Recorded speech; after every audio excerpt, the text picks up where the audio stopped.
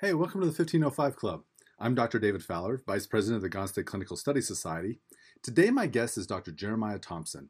I've known Jeremiah for over 20 years as we were both students together. Following graduation, he went to practice with Dr. Mark Werking, who we recently lost. He helped with the textbook Working on Extremities by posing for the pictures in the orthopedics chapter, as well as writing the chapter on orthopedics. He helped Dr. Werking with many of his extremities workshops and seminars, and he practiced with Dr. Werking for 12 years before returning to his hometown, which just so happens to be about 45 miles away from me. Jeremiah and I see each other quite frequently, and we have conversations often, so I thought it would be great if we could get one of those conversations recorded. So, without any further ado, Dr. Jeremiah Thompson.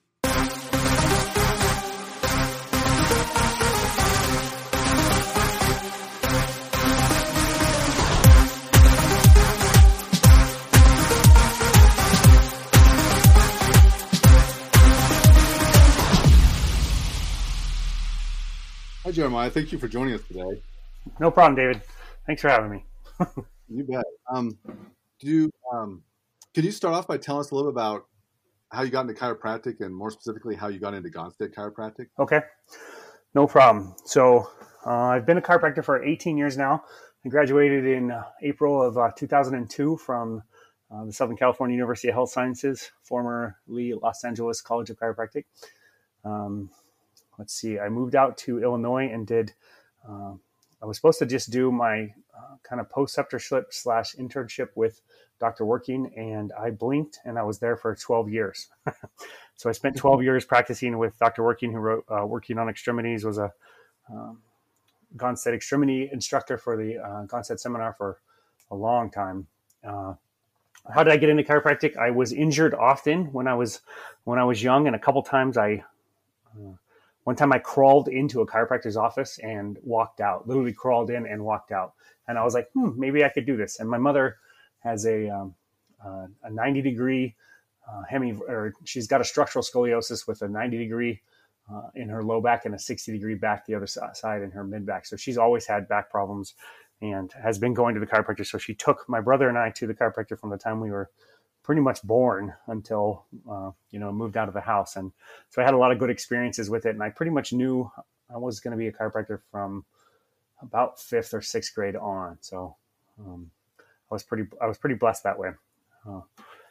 That's how my chiropractic got started. I think if I left anything out of that story, I don't think so. That's it. How did you end up with Gonstead? Okay. So I decided I was going to be a chiropractor, and I didn't know anything really about, as I know now, I was going to an activator doc actually as a before I went to chiropractic school. So that was the experience. That was only my experience I had as far as chiropractic goes. And I did have a diversified adjusting chiropractor when I was probably in high school also. So I get to chiropractic school, and the one advice that the chiropractor who recommended I go to school was, he said, go to every seminar, and he said, go to every speaker that comes through. He said, because you need to get really exposed to a lot of different ideas as much as possible. In fact, that's why he picked Los Angeles as far as the place I should go to school, because he said that's central, and you get more speakers coming through there. And he was a Palmer West grad, so he didn't feel they had enough of that going through there. Nothing wrong with Palmer West, but that was his thought at the time. So anyways, I'm in first semester there, and there's a guy named Dr. Richard Gohl going to come speak at our school. And our Gonstead club had brought him in, and I didn't know what Gonstead was, but some kids on campus were asking us to go sit down and experience that. And this is probably towards the end of my first semester of chiropractic school. And Dr. Gohl, he did his lecture, and then he was scoping people up in front of the whole class, and he was sitting people down, and then he was adjusting people after that.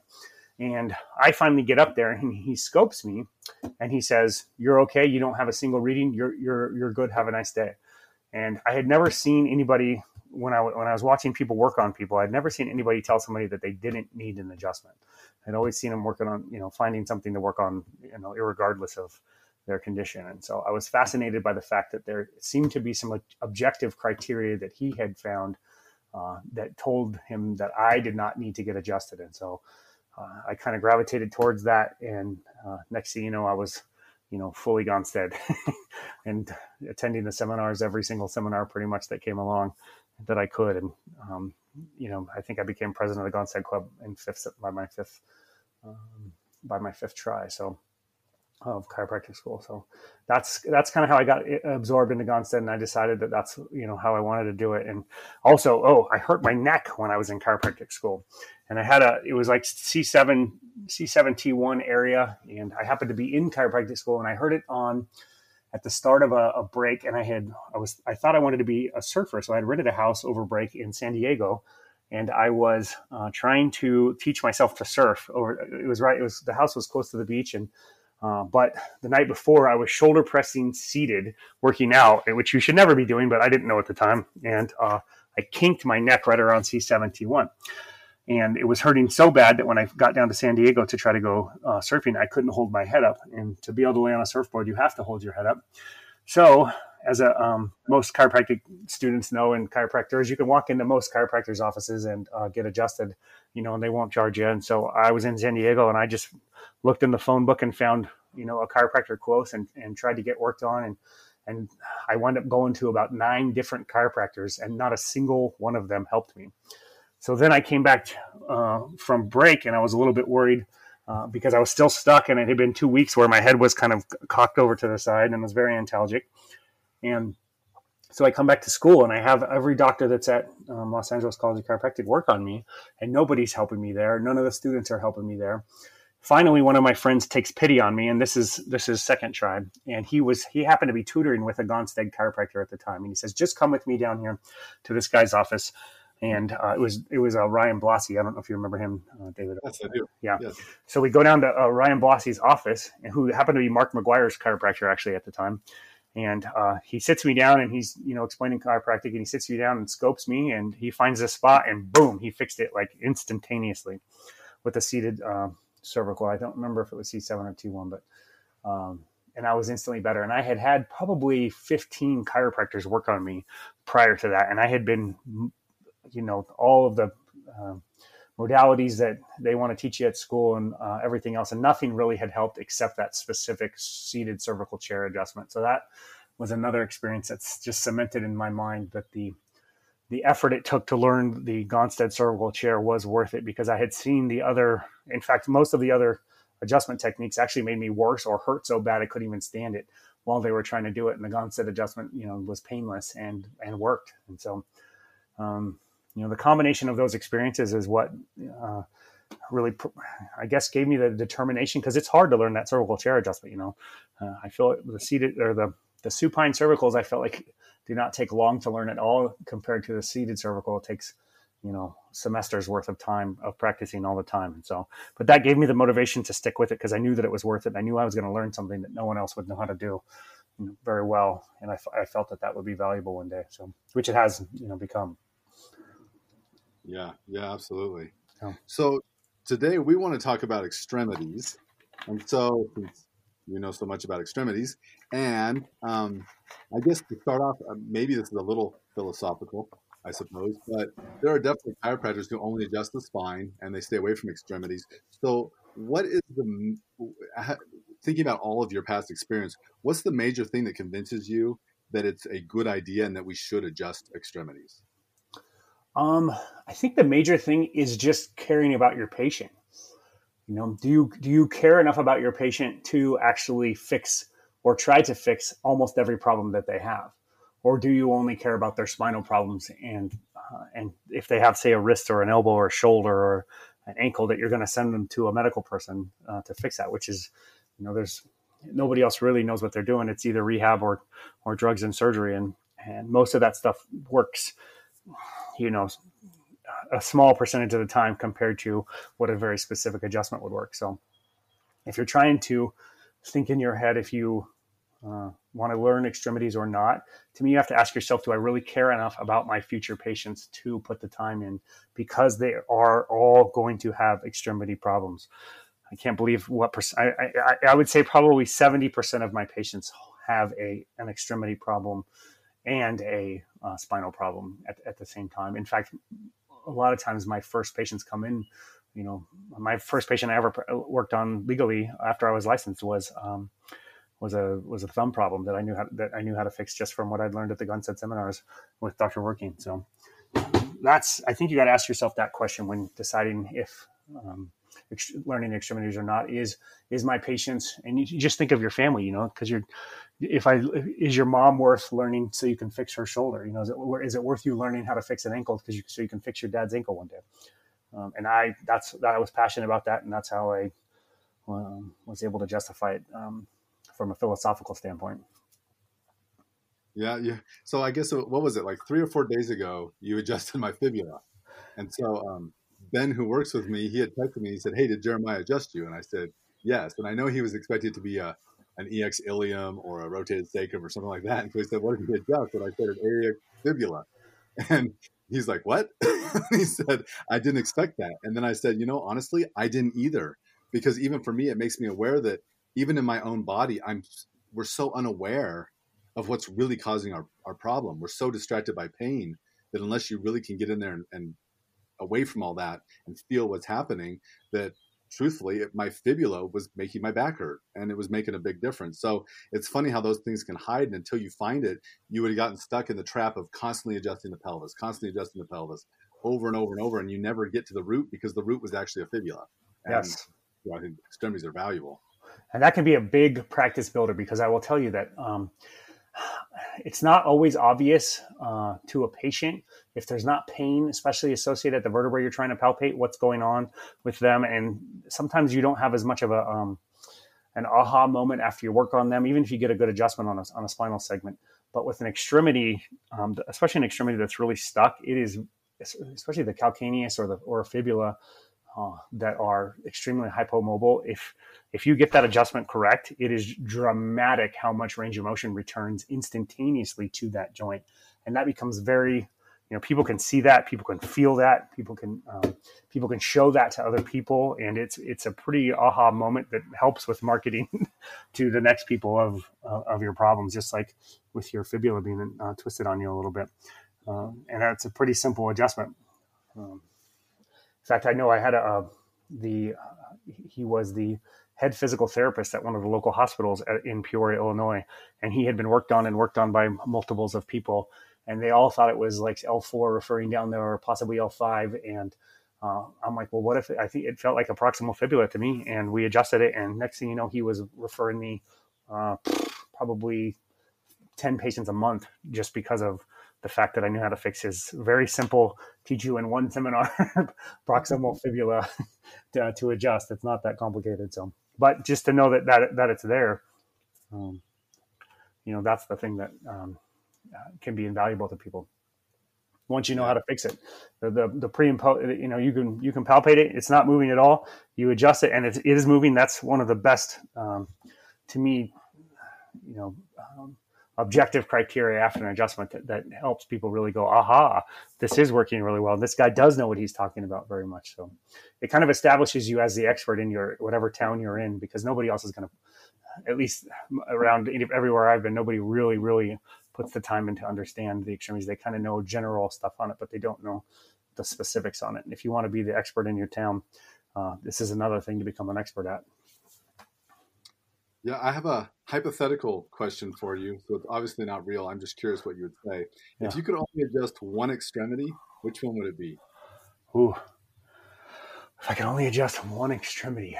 Well, having just come off a bout of osteomyelitis of L5 through L3, I literally almost died from it and was not able to move. I was literally on a walker until, about the last month. Not being able to move, like be able to get up out of your chair, be able to say, get to the restroom on your own. I didn't realize quite how life altering that can be for people. So if you have an arm or an elbow or a shoulder or a jaw, those things are bad, but you can still move around. You can still get in and out of your vehicle. You can still get to places. But if you have a low back or a lower extremity injury, those things really can become debilitating on people and then affect their quality of life. I feel much higher than an upper extremity injury. So I would probably say an ankle, as random as that is. If I could only adjust one joint, it would probably be a talus or a calcaneus, because those can be debilitating to people. If you say you sleep with your legs kind of crossed and your say your left leg over your right leg with your calcaneus everted a lot, you're basically, your calcaneus eventually gets wedged into that position.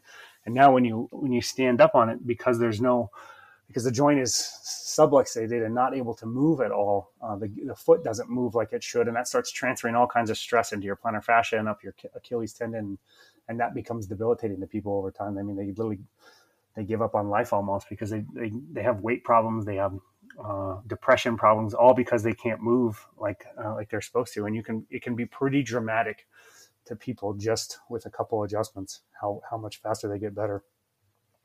So, not that I would ever want to only limit myself to one, but that's what I would do. And exactly. That comes from my recent experience with not being able to move. Well, that's why I said it's hypothetical, because obviously we would never do that. But yeah. I was thinking about like the scapula, for instance, because just because we've seen how when the scapula misaligns, it'll do that same kind of thing where it keeps messing up the spine. So you're adjusting the spine, and they're not getting better. And a lot of times it's a hidden scapula problem in there that might be doing it. The other one would be like a TMJ, because you could be adjusting upper cervicals over and over, but if there's a TMJ problem, it's going to keep coming back. So I was thinking along lines of those hidden ones that tend to make other things that we think are bread and butter not get better. Yes. Well, I'll tell you, I'll give you an example of I've started back to work now slowly. I didn't see any patients for 2 months, and I just have had patients come back to me who've been seeing some of the local chiropractors around here, and most of them were for extremity, injuries. One of them's a TMJ patient who was seen trying to get her TMJ adjusted by a couple other chiropractors, and nobody really knew how to fix it. And I put it back in, and like it probably takes 5 seconds to fix it, and it's not that complicated once you understand it. But people felt it's valuable, and it's valuable enough. I mean, literally, people are coming to my house. I'm not even back at the office yet to get their jaws fixed, and they were just waiting for me to feel better enough to be able to adjust them. And it's just from knowing how the jaw misaligns and then how to fix it. So, the scapula, the scapula is 50% of the range of motion of the arm, meaning the shoulder blade sliding on your rib cage. And so if your arm is abducting, or if your arm is flexing horizontally or abducting horizontally, you are sliding that scapula all around. And when your scapula stops sliding like it should on you, you start to lose some of your range of motion. And a lot of people don't even realize it.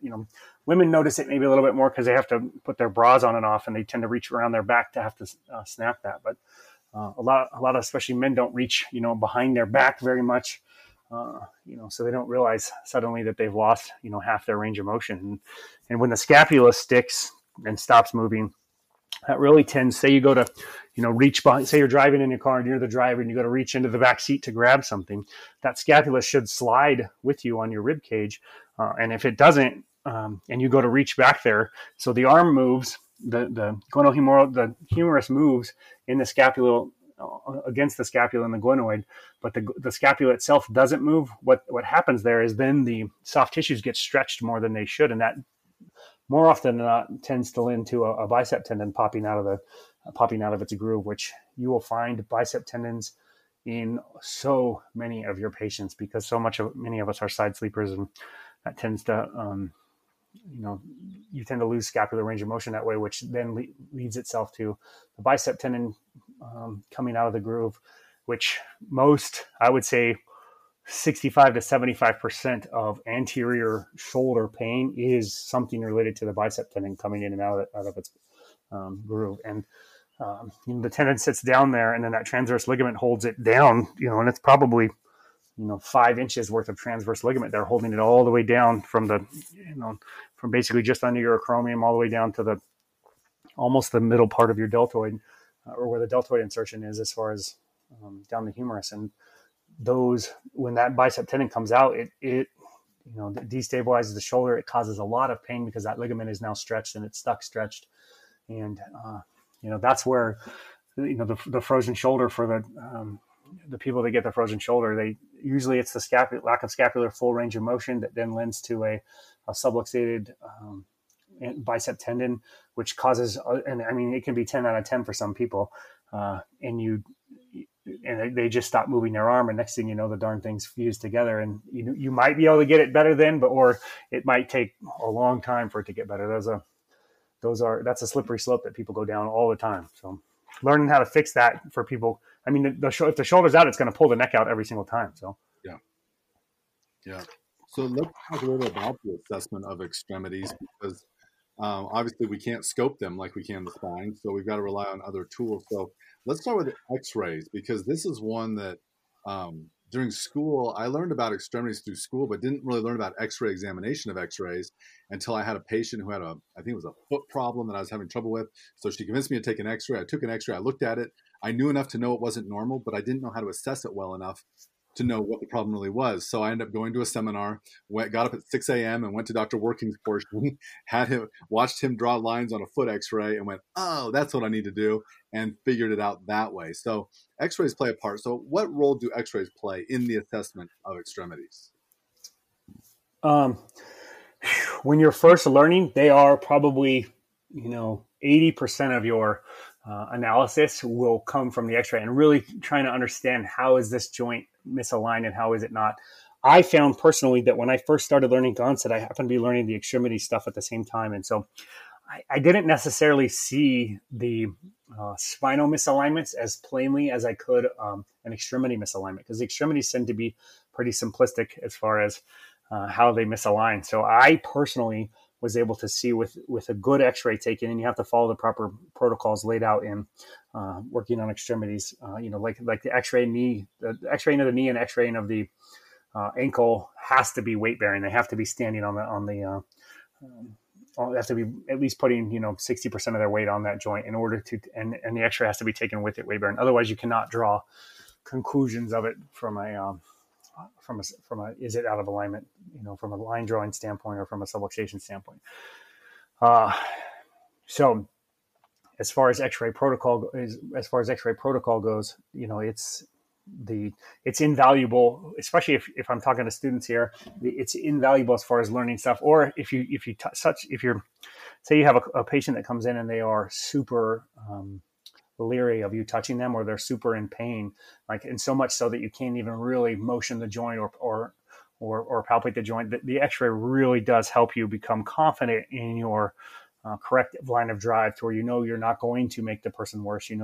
Just like in the spine, if it's a posterior L5 and you adjust L4, you're literally pushing L4 away from L5. You are going to make that person worse because you're making that L5 more posterior. And it's the same thing in the extremity. If you are, say it's a posterior lunate and you are adjusting what you think is a posterior radius, you will make that person worse, and they either are going to have a lot of pain and never come back, or they're going to badmouth you all over town. So learning the x-ray is invaluable as far as being able to be specific with your adjustment, and also in the conceptually understanding how to, when you're really first starting to learn how to adjust something, the x-ray can really show you. You can see on an ADP shoulder if that scapula is laying flat on their back, or has the medial border subluxated superiorly, or tilted laterally. It's plain as day. On a lateral wrist x-ray, is the lunate tilted? In which direction is it tilted? Is the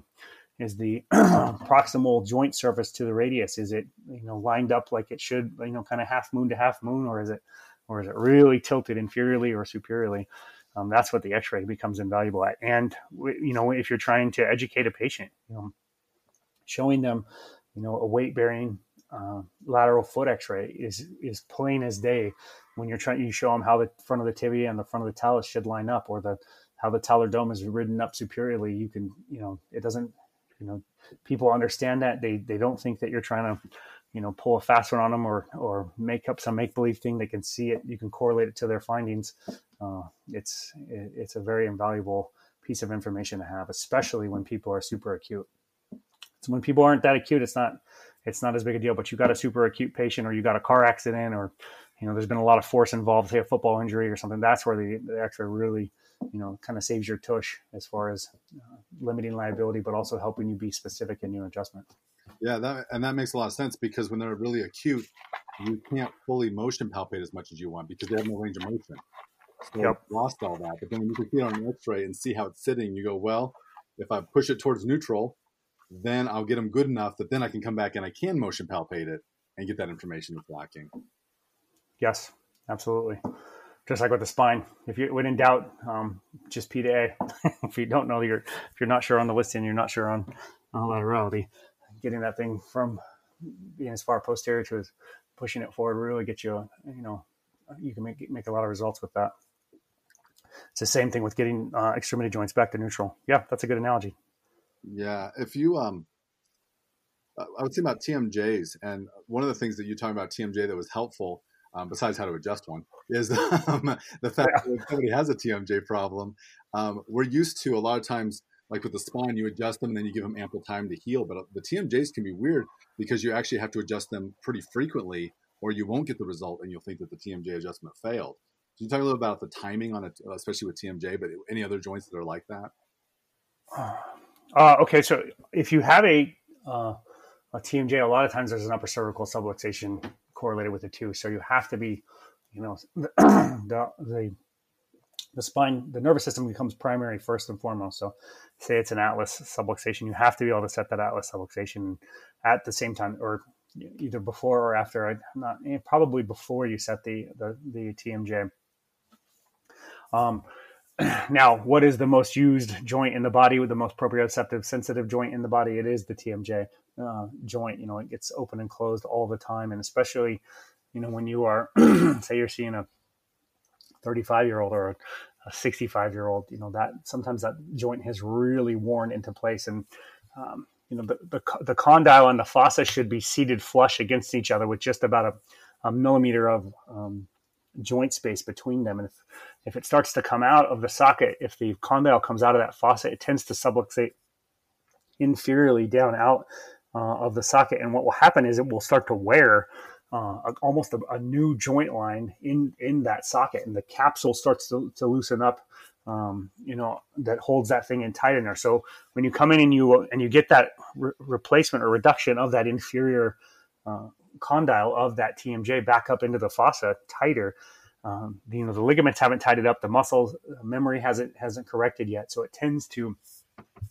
kind of come back out, especially if people go home and chew on something that's pretty sticky, or they grind their teeth, or they put they rest their hand on their jaw. All those things tend to put shearing force pressure on that jaw and knock it out of place. If you watch UFC, how do people get knocked out in UFC? I mean, classically, it's with a shot that comes across the jaw. So not, if you get punched straight on in, it shoves the jaw kind of back into place, but it's that glancing blow from lateral to medial across either side of the jaw.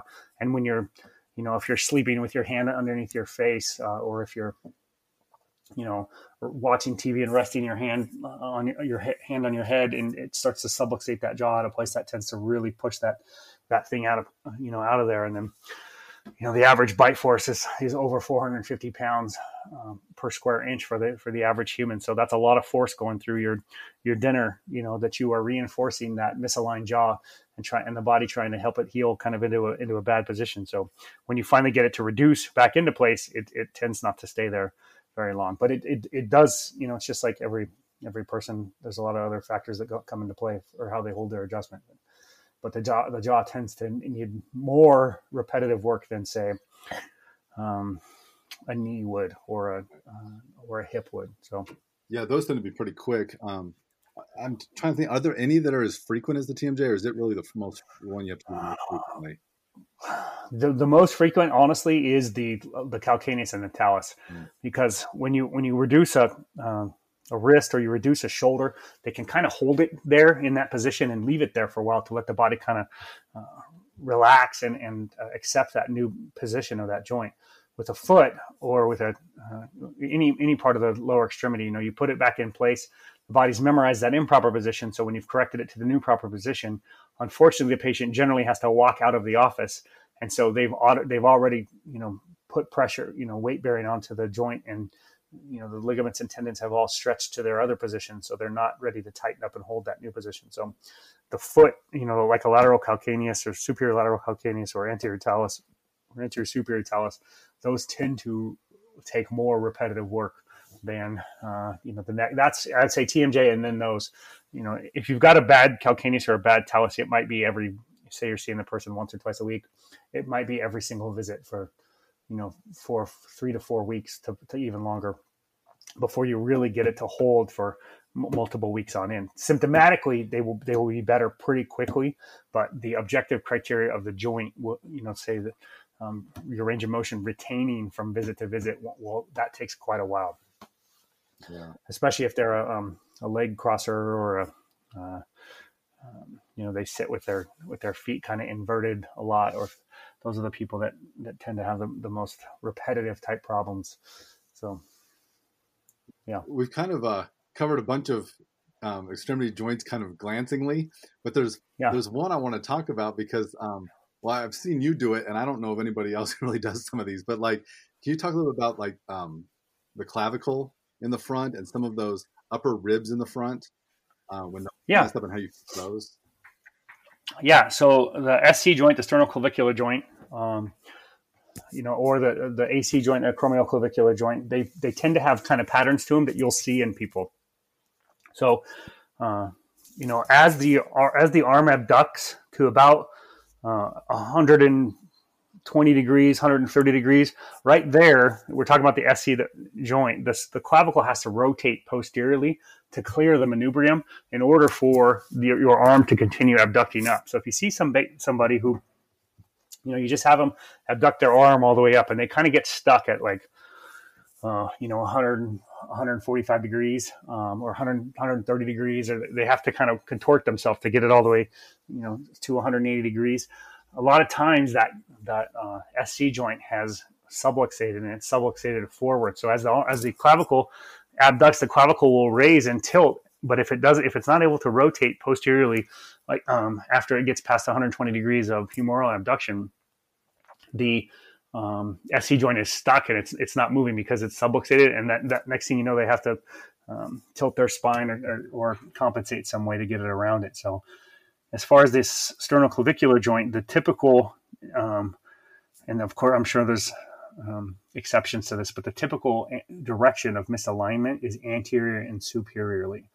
So the proximal end of the clavicle tends to kind of stick forward and up. And if the person's been a really heavy side sleeper, especially with the arm really out in front of them, the only joint that the shoulder attaches to the body is the sternoclavicular joint. So all of your weight, if you're sleeping at night, say on your shoulder, and your shoulder's out in front of you, your shoulder's not getting pressed into your rib cage, but it's in front of you, is on that SC joint. And so that SC joint tends to take a lot of the pressure, and night after night after night, sometimes those ligaments will stretch on you, and it'll allow that clavicle to kind of subluxate forward. And when that clavicle subluxates forward, it will now it will no longer rotate 90 degrees as you abduct it. And so basically people lose their full abduction, and anytime you lose full range of motion in something, arthritis, calcification starts to set in within 3 days, and weakness starts to happen. So as far as the distal clavicle is concerned, in its relation to the acromion of the scapula, it tends generally to pop superiorly. So I don't know if I've ever seen an inferior distal clavicle without it breaking, but it's pretty much superiorly most of the time. And it's a pretty simple, what do you call that? Metacarpophalangeal. There we go. Metacarpophalangeal joint of the doctor's hand, that you abduct the arm and you put if you're standing behind the patient and it's their right arm that the right clavicle has subluxated superiorly, you're standing behind the patient, you abduct their arm up to just past 90 degrees as you take your left hand's metacarpophalangeal joint and press down on the distal clavicle, and you'll feel it reduce, clunk, right back into place. And generally there's going to be a subluxated scapula to go around with that, especially because if usually there's a sleeping issue or maybe a dislocation issue, and that scapula tends to slide so far laterally around that it's like almost in there. It's like they have there's no scapula on their back. It's trying to come around and land on the front of their rib cage, and that jams that AC joint together. So that's what you'll see prolonged. You'll see prolonged lateral scapula. So that's jamming that acromion into the distal end of the clavicle. You'll see prolonged lateral scapula, and if the clavicle is not able to move as much as it should, you'll start to see a lot of degeneration in the AC joint, which most medical doctors' approach is to come in and clip the end of that acromion or the end of the clavicle off, so that they're like, oh, this joint's degenerating.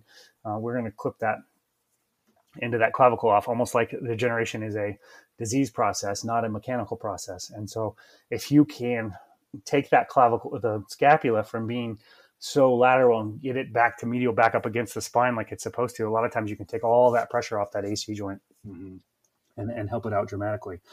I kind of invented, I don't know if I invented it or if I just figured out as far as adjusting or reducing the superior clavicle or the anterior superior clavicle on the SC joint.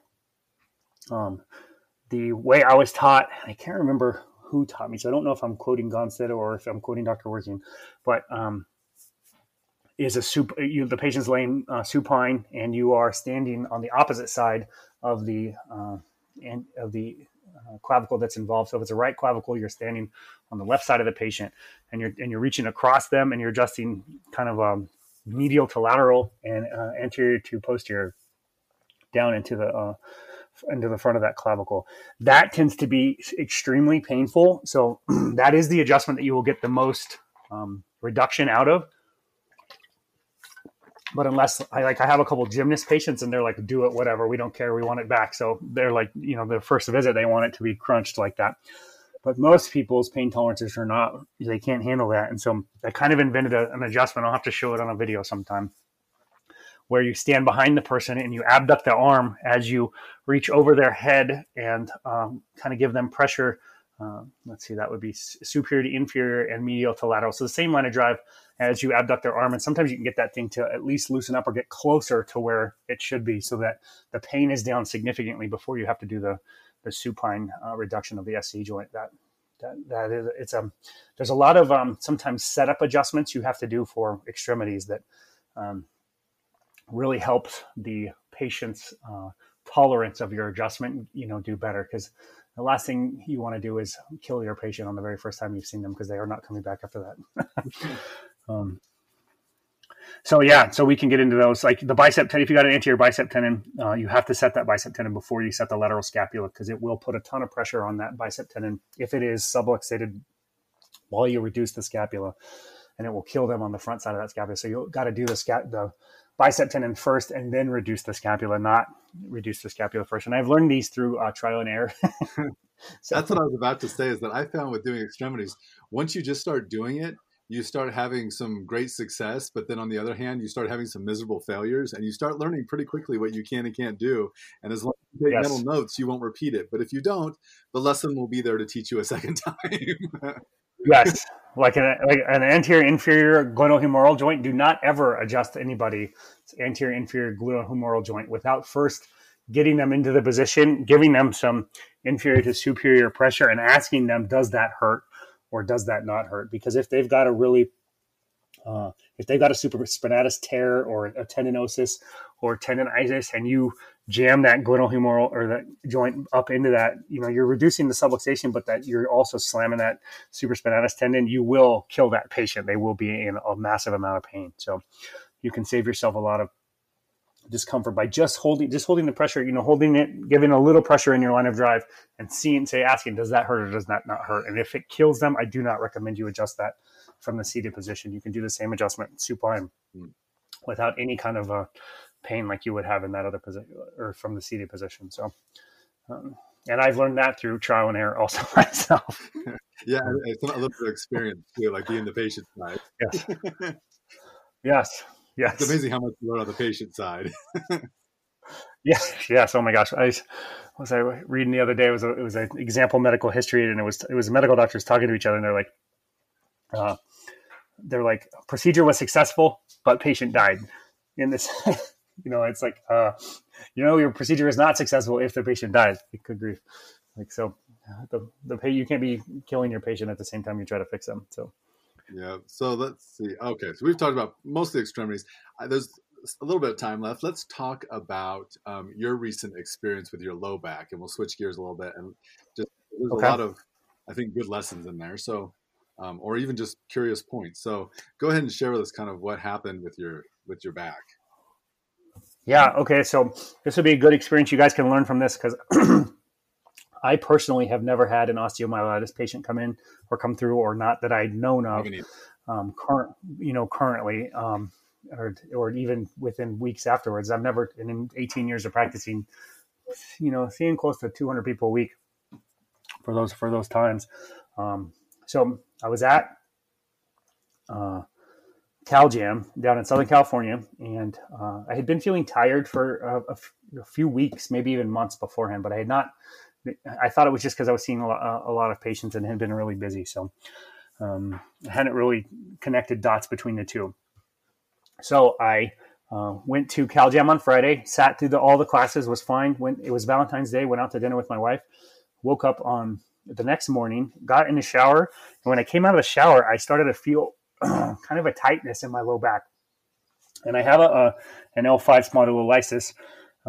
So I just normally would, when I feel that tightness, I would have my wife, I'd literally get in a knee chest position, and she would just give me a little pressure on S2, P to A, and that generally will take care of that tightness pretty well. She does pretty darn good. Actually, she can adjust me in the knee chest position better than some chiropractors.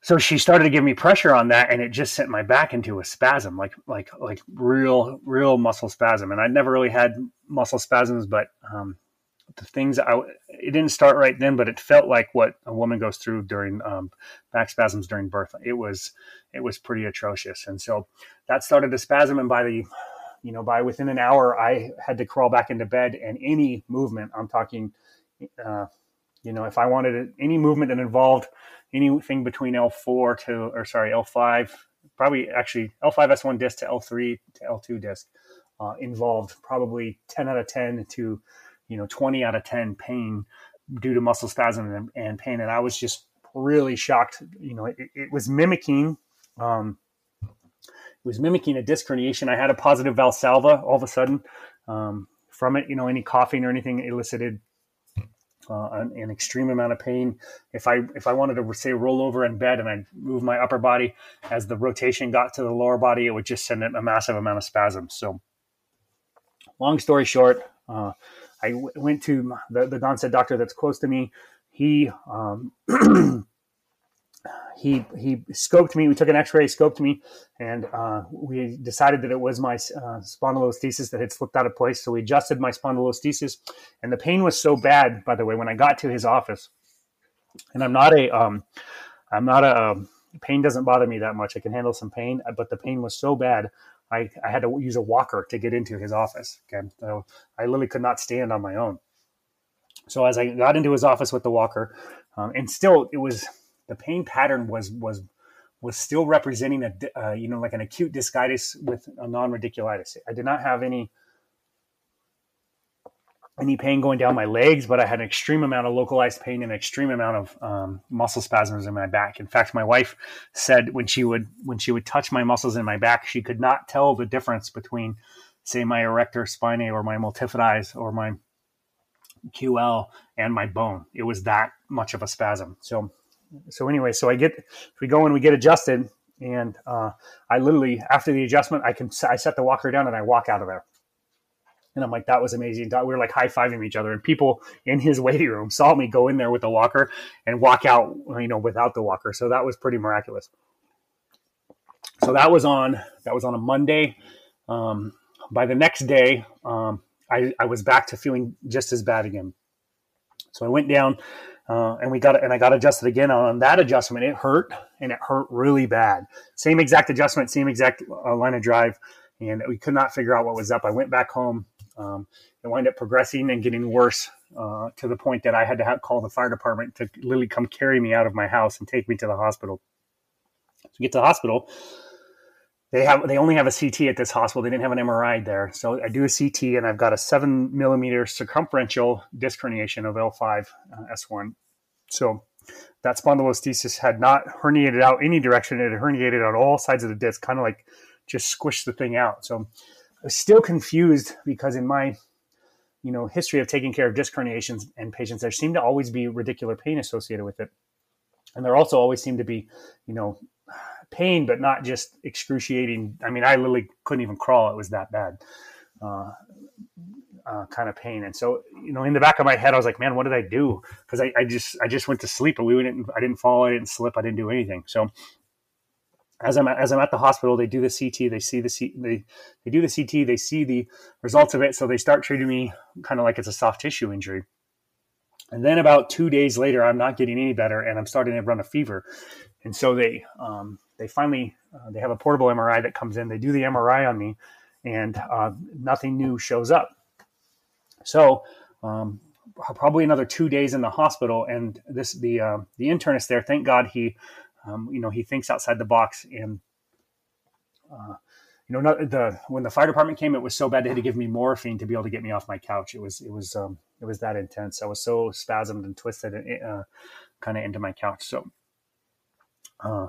So they transfer me to another hospital where they have an MRI that's capable of doing a contrast MRI study. And if anybody's ever not had a contrast MRI study, I do not recommend it, because I was sicker than a dog with that nasty stuff they injected into me. But it was able to show that I had neural abscesses showing up, and I don't know the exact levels yet. It feels like it was L3 all the way to L5. I haven't seen the actual contrast MRI study yet, but basically what I had was not an osteomyelitis technically, because the bone itself wasn't affected, but I had blisters essentially, or abscesses, showing up on the inside of my spinal canal, and it wound up being staph. So I had a staph infection inside my spinal canal. So anytime I moved or anything, it was causing irritation to the nerves, and it was also causing muscle spasms, dramatically in that area. So, and the big clue was finally the fever that wouldn't die down and wouldn't go away. And by the time they got me to the correct hospital and started treating me with the IV antibiotics that really worked, by the way, which I am Mr. Anti-antibiotic. I will try to talk people out of taking them most of the time. This was an instance where I absolutely needed some antibiotics. And I needed them intravenously, and I started getting better, dramatically after that. So it was actually depressing for a long time, because I thought something had happened to my disc, and it just wasn't getting better, and I was going to need surgery, because I couldn't walk or anything, which is the last thing I ever wanted to do. But it was simply a staph infection, and the doctor hypothesized that because I have, the injury happened in high school, my spondylolisthesis did, and he hypothesized that because there's a weakness there, and I had been run down a little bit, that the staph was able to settle there and then get a foothold and really start to take off. In fact, they said I was about 8 hours away from being fully septic when they finally started the vancomycin. So long story short, if you're ever working on a patient, they might not have that fever yet, which would be the big red flag for you. But if their pain just seems extraordinarily out of proportion to what you think the injury is, it might be a good time to send them to the hospital. So I had and it was, I had 8 weeks of IV with a PICC line going through my arm, and I could not walk very well at all. I had to actually cancel. I was trying to go get adjusted again, and I had to cancel the adjustment because I could not step down the 2 stairs that were coming out of my house down to the driveway. It was that painful. And luckily now I'm about, let's say, okay, so it happened on Valentine's Day, and today is April 25th. So I'm now able to walk, and I'm probably going to start practicing in the next week or so. But hopefully that's a learning experience that people can see, and I can tell people how it happened. I had a positive Valsalva. I had no radicular pain. I had, it mimicked a discitis with non-radiculitis to me. But once I had the fever, and once the pain just became so unbelievably bad, that's when it was, the hint was there that we needed to do a contrast MRI, and that's the thing that decided to change the treatment protocol, and that's what literally saved my life. Because if I'd have just stayed in the other hospital, if they would have sent me home, I don't know if they would have been able to catch the infection once it had went all over my body. So. Yeah, the big mystery is how did that even get in there? When I first told my wife that you were having that problem, it was kind of funny because I called to see if you could adjust me. And you're like, I'm in the hospital. Never mind, I'm not that bad. So my wife was like, so how's Jeremiah? And I'm like, well, he's in the hospital. She's like, what? So then I said, so I kind of told her what was going on, and she's like, well, how did he get staph inside his spine? did he get stabbed? And I'm like, that's what he said. And the answer is no, he did not get stabbed.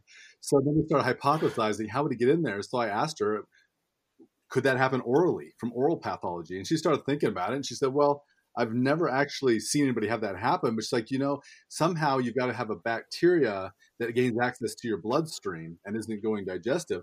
And the mouth happens to be a place where that happens quite frequently. And she's like, so I don't know, but maybe. Other than that, it's like, what other possible, I don't even know how you begin to explain Staph aureus, or I assume it's Staph aureus, it could be some other staph, but setting up camp inside your spinal cord. It's so weird. Yeah, so it wasn't technically in the spinal cord, it was in the spinal canal. So it didn't cross my blood-brain barrier, thank God, or I would probably not know what my name is right now. But yeah, that was the conundrum in the hospital because, I had no injuries. There was no punctures, I didn't have any teeth that were, at the time we knew, a problem, no cavities, anything going along. Like since then, I actually cracked a tooth and found out that the tooth was super infected without having any symptoms to it. So it might have come from that tooth. We just don't know, honestly. And that's what was so, it took 4 days to finally realize, in fact, thank God the hospitalist, really listened to my wife who was advocating for me, because he goes, this was his words to me. He goes, Jeremiah, you are on a buttload of pain medications right now, and we are not touching your pain. And he goes, I think there's something else wrong here. And that's why they were able to transfer me hospitals because of that. So the other interesting thing you said was, if somebody has an abnormal amount of pain, something that seems unreasonable, that's the time to refer, look at stuff. And immediately in my head, I thought, I've had that experience, obviously not with osteomyelitis, but off the top of my head, I can think of 3 patients who had cancer, and all 3 of them exhibited that sign as soon as I palpated them. And when I couldn't palpate them even, I was like, something's wrong here. My gut tells me they probably have cancer. All 3 had cancer. All 3 died within a couple of weeks of that experience. And I have one patient who that happened. She had cancer. Fortunately, she's still alive and I still see her. So that one's good. But I've seen that happen with cancer numerous times. And that's slowly become my go-to cancer. Was it bone cancer? Let's see. One, I got to think of what they all had. One was liver. One was bone. Actually, one was breast that went to bone. And one was, I think, lung that went to bone. So they were all in advanced. Yeah. They were all in advanced stages. And yet nobody had caught it. And it was as I think back through mine, I haven't had that many. I've only had, as far as I know, one real bone cancer patient, and it was on his rib, and he had a rib, he had a scope reading there, he had a subluxation there on the X-ray. You couldn't really see the rib very well, but it wasn't like you could see a giant tumor there either. But as we touched his rib, the guy almost fell on the ground, and I'm talking, I just touched it, and we sent him back in for evaluation, and it was bone cancer of his rib. And that's that thing when you seem like, when a patient has that pain that seems just disproportionate to what they're going through. And sometimes I know I had a tendency to think sometimes that people just had a low pain tolerance, but this really helped me reevaluate that take on people, because most people are already diagnosed with cancer before they come into you, but occasionally you might get that one. And it's that when they're screaming in pain on palpation and you've barely started, that's when I started thinking, okay, there's low pain tolerance, and then there's this is not, nobody screams in pain from palpation. And that's what was so confusing on mine, because I got adjusted on, I think I went down on a Saturday, got adjusted on a Monday, and literally walked out of the place. But then it was right back the next day. And I was like, well, if it's something worse, it can't be, the adjustment really wouldn't change it. But I think what was happening is I had a subluxation that needed to be corrected, and I had the infection. So it wasn't one or the other. So hopefully that helps people know. But I did survive multiple segment osteomyelitis with neural abscesses. And I'm almost back to normal. I still can't, if somebody wants me to reach down and pick the face paper up off the table, that's probably the most challenging thing. I can adjust people. So, that's not actually that big a deal because you stay upright, but getting the face paper off the table, that's the most challenging thing right now. So that's kind of funny. Thank you so much for joining us. I think this has been very informative for people. Extremities is one of those things we don't talk about that much, so it's great to talk about extremities and how they relate to the overall picture, and then just a unique experience is a unique experience. So that's great too. No problem, David. Good job on helping the kids out like this. I'm gonna have to listen to these more often. Thank you very much. I want to thank Dr. Thompson once again for joining me today. Extremities are an important part of the Gonstead system, so I want to encourage everyone to learn as much as you can about extremities. And of course, we're here to help you, so just reach out if you need any help. Due to the delays caused by COVID, this year's Gonstead Extravaganza will be July 18th and 19th, which just so happens to be an extremity seminar. It's a great opportunity to learn about extremities and be part of the larger Gonstead community. In fact, I'll be teaching a class on TMJ, which I believe is a very important joint for every chiropractor to be able to correct. I hope you enjoyed this week's episode, and I look forward to talking with you again next week. See you next time.